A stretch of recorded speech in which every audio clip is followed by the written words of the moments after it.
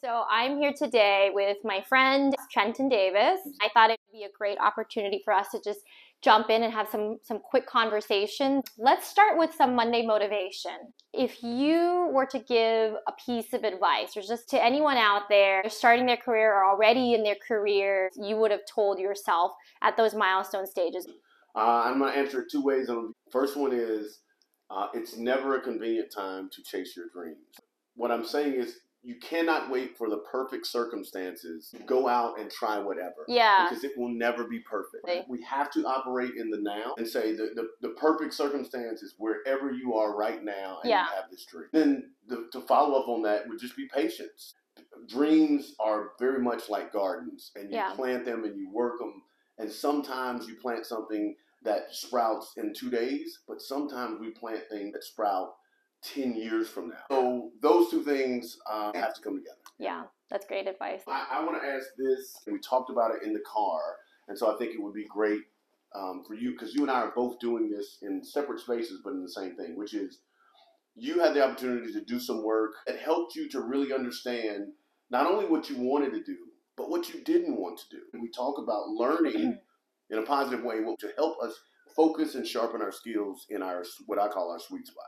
Right. I think you have to actually do the thing to know that you don't want to do it. Yes. I think you could do a lot of exercises to try to suss out really where your sweet spot is. Yeah. But at the end of the day, you won't know. And it was just the case for me until I actually got in and did the work. Yeah. Taking on a very large scale project and touching every point, there were some parts that I leaned into that I was extremely optimal. I tapped into that place of me where I was, I hit flow. I was in it. And there are other parts. It was taxing. It took me longer.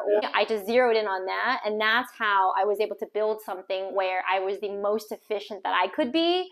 But if the need arose, I could lean into those other things. What would you say you are starting to see, whether it's a demand or a type of project that you're hearing about in the sort of tech or digital space, whether that it surprises you that it's still popular or that it's coming back or it's just a need? No, that's a great question. And you know what's interesting is that answer is I'm getting more and more involved with the tech space, and the answer is less and less tech. Can you tell the story of how it impacts us real life? And I asked you that this morning. But what does this mean?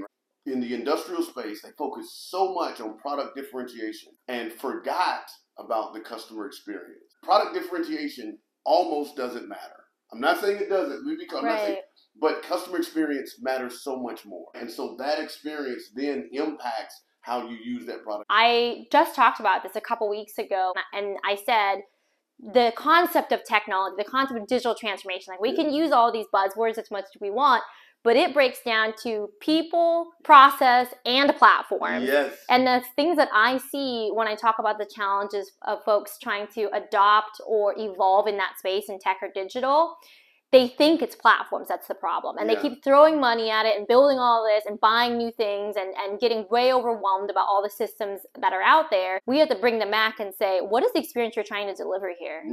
Who are you as a company? Tell me who you're trying to be to your customer. Yes. If it was as easy as a tool solution or a platform solution, everybody would be world-class digital experiences, world-class customer experience. I don't think they know that's what it is. They'll typically say it's a platform problem. Yeah, and that's our job, right? Is to help them understand. I think they're so disconnected from their own customer experience that they offer. And one of the things that we do at Salesforce is whatever our customer is, we go try it. Go try to buy one. Go try to do it. Yes. And say, look, this is the experience you're offering. And 9 times out of 10, it's not the experience that they would want for themselves. I'm always appreciative of you having me on here. This is fantastic. I want to do this. Absolutely. I appreciate you guys joining us. I think this was a great conversation. Yes. I'm motivated. Yes, I hope so. I hope everyone out there is feeling motivated. Thanks to Trenton for coming out here and joining us and